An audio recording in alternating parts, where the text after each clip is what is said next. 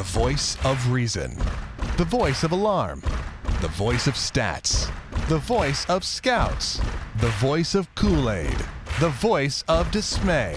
The voice of Dave-O. And I don't believe there's even a possible way that we can quantify just how good, just how impressive Jason Vargas was tonight for the Royals against the A's.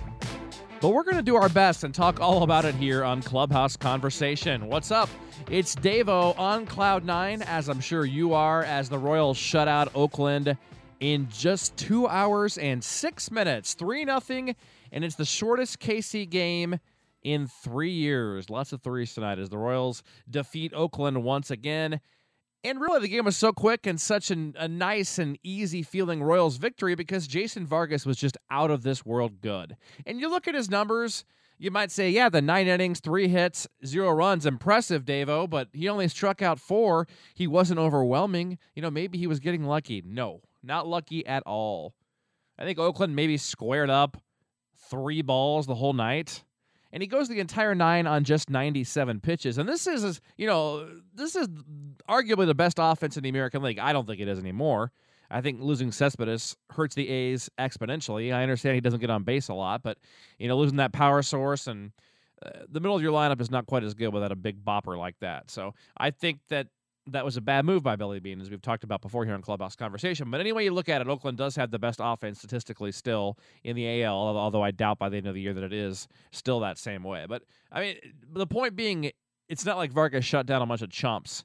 And just 97 pitches on a team that walks and works the count as well as any team in the league, that's got to be embarrassing for Oakland and Billy Beane, doesn't it? 97 pitches in a shutout. I remember earlier this year the Royals got shut out by Corey Kluber on 103, and that was bad for us. So I can't imagine how Oakland feels on just 97 pitches getting shut out. But Jason Vargas, it's just so impressive. He retired 23 hitters in a row to end the game. And, of course, the biggest play defensively was in the first inning when Alcides Escobar was able to go deep to his right in the hole and keep Johnny Gomes' ball on the infield with a nice diving play. That kept Oakland from scoring a run as Josh Donaldson was rounding third hard, going on contact. If that ball gets through, he's probably going to score. I realize Alex Gordon's in shallow left, but most likely Donaldson's going to score on that. And from that point on, when Vargas ended the inning with the backwards K, Oakland really never was a part of the game offensively again. In fact, they only had 1 base runner in innings 2 through 9. And that, of course, was a leadoff single by Jed Lowrie in the second. So once Jed Lowrie was erased on that double play in the second, and a nice play by Christian Colon, Oakland never again had a base runner in this game. Unbelievable. Innings 3 through 9. And Jason Vargas, he could be the steal of this winter. Now, we've been talking about him all year, raving about him all year. Before the All-Star break, he had a couple of rough starts, which kind of, most notably one against Detroit, which kind of took him out of a dark horse candidacy for the All-Star game. And I realize in retrospect he wasn't going to make it with Wade Davis not even sniffing consideration. But we talked about Jason Vargas, the first 2 to 2.5 months of the year was right there as a dark horse candidate for the All-Star game. And a couple rough starts out of the appendectomy. So perhaps his stats at the end of the year, the innings won't quite be there for what they would have been. The wins maybe. But, I mean, wins are for losers on weird pitchers. People know wins and losses is like 1960, so nobody cares about that. But just saying, in the grand scheme, innings pitched, some of the other stuff, I don't think the stats are going to give Jason Vargas enough credit for how good he was this year. Some of the stats, I mean, he strikes out a decent amount of hitters, but some of the stats are going to say that he's getting lucky because they're putting the ball in play and et cetera. But if you watched this game tonight and understood what was going on, it was Vargas attacking Oakland's game plan and just counteracting it. Now, Oakland was sitting on off-speed, breaking stuff. They wanted to just slap the ball to the right side. The right-handed hitters just slapped the ball to the left side. The couple lefties they had, like they did in that 5th inning in Oakland against Vargas. So him and Salvi pounded him with fastballs, pounded him in, out, changed directions. I mean, he just he basically took what they were trying to do and used it against them. That's what pitching is. So the fact that he only struck out 4, I don't want to hear anybody saying that he got lucky, which is the one problem I have with stats at the end of the day. Is, balls in play, here's the batting average, oh, he's getting lucky, he should be, the advanced metrics say he should be at this. Well, that's true for a lot of guys, but if you watch the game tonight and outings like this, it's not giving Jason Vargas enough credit. I can't emphasize enough how excited I am by Jason Vargas, how well he's pitching. I think he could be the steal of last winter. When you look at that, $8 million a year? $32 million for 4 years for Vargas. Tell me that's not a steal right now. It's a steal for Jason Vargas. Absolute steal. If the Royals get one more good year out of him of the next 3, that contract was totally worth it. Hopefully he can keep it going the rest of the season. Now, offensively, Omar Infante hits a 2-run home run in the bottom of the 3rd. That scored Nori after his single. That's all the Royals needed. A ball that Infante hit just kept going and going. Way out of the park. Casey would add a run later on a sac fly by Salvi Perez after blowing another chance to score the inning before. Lorenzo Cain was unable to get the runner home from 3rd with 1 out, but it didn't matter because it was just the Jason Vargas show tonight. I mentioned how excited I am about Jason Vargas. Once again, the Royals bullpen has got to be the freshest in baseball right now. I mean, Bruce Chen took one for the team yesterday. The bullpen didn't get used tonight. I mean, so the Royals bullpen is just in 100% condition right now outside of Bruce Chen. But, I mean, Bruce Chen will probably be ready to pitch again on Friday. So, it's just in great shape. Things are just shaping up so well for the Royals. They still hold on to a half-game lead over Detroit. Depending on who you believe, their chances of the postseason at this moment on August 13th are anywhere from 51% up to about 65%. They win the season series with Oakland, which is impressive in its own right. They're ahead 4-2 right now. They can make it 5-2 over Oakland with a victory tomorrow. The Royals 17-4 their last 21, and they can rattle off their 7th series in a row tomorrow with a great matchup out at the K. James Shields, Jeff Samardzija. A total gravy game. No pressure on this one at all. You've guaranteed yourself no worse than a 5-2 homestand. Who would have ever thunk the Royals would go 5-2 or 6-1 against Oakland and San Francisco? Realistically, who would have thunk that? Of course, it's possible, but the Royals have done it. They're 5-2 or 6-1. It's a gravy game. Even if you lose and Detroit wins, you go on the road a half game behind Detroit, or tied, or down a game. I mean, Detroit's played one less game, so essentially right now you're in a dead tie with Detroit right now. But either way, you go out on the road, no worse than a half game / 1 game.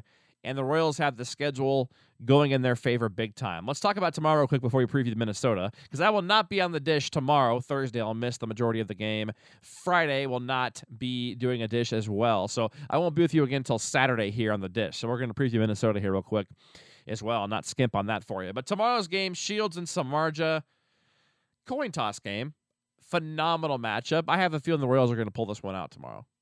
They've got a rested bullpen. I see 7 to 8 innings out of James Shields, a 3-run ball, and I think the Royals can scratch across 3 runs against Samardzija. I think they won it in the 9th or 10th. If the Royals are able to scrape across a run against Oakland's bullpen, they get the win. And it's a 6-1 homestand. Even if they don't, though, it's fine. Tomorrow's just a game. It's a fun game. It's kind of like last night. You win game 1 of this series, and you only had to win one of the next 3. So last night when you got bombarded in the least favorable matchup of the series pitching-wise, you didn't care. You're just like, whatever. It's essentially a gravy game. Well, they got the win today. They had to win one of these last 2 to get to the great homestand and to get the split against Oakland. Now tomorrow again, because one of those games where it's nice if you win it, but you don't have to.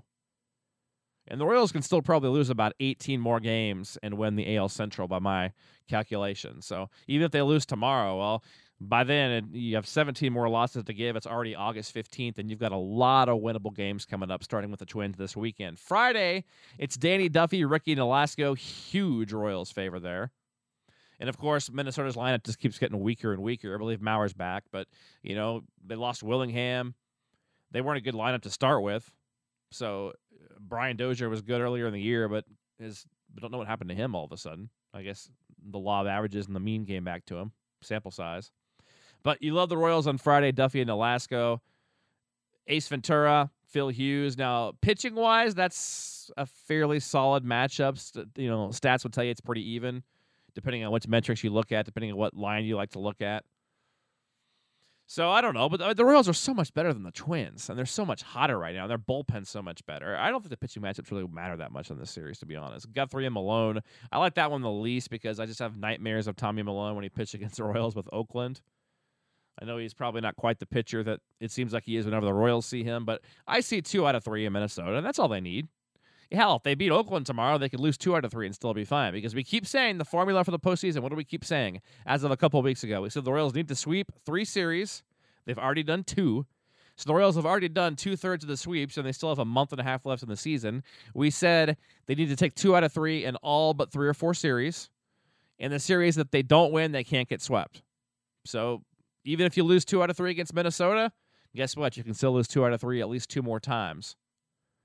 So it's looking good right now for the Royals. I like the series this weekend. I like the matchup. I see the Royals winning 3 of the next 4 games. We're going to go ahead and just be bold and predict a win Thursday, a win Friday, a win Saturday, and a loss on Sunday. I think the Royals get back to another 4-game winning streak before they lose again. And I think they make it 8 series wins in a row. I don't know. I mean, maybe I'm just drinking the Kool-Aid extra here on Clubhouse Conversation. Anyway, enjoy your next couple of days. We'll talk to you again on Saturday. Be looking for some interviews published here soon on Clubhouse Conversation, including 1982 and 1983 setup man for Dan Quisenberry. Mike Armstrong will join us on the show.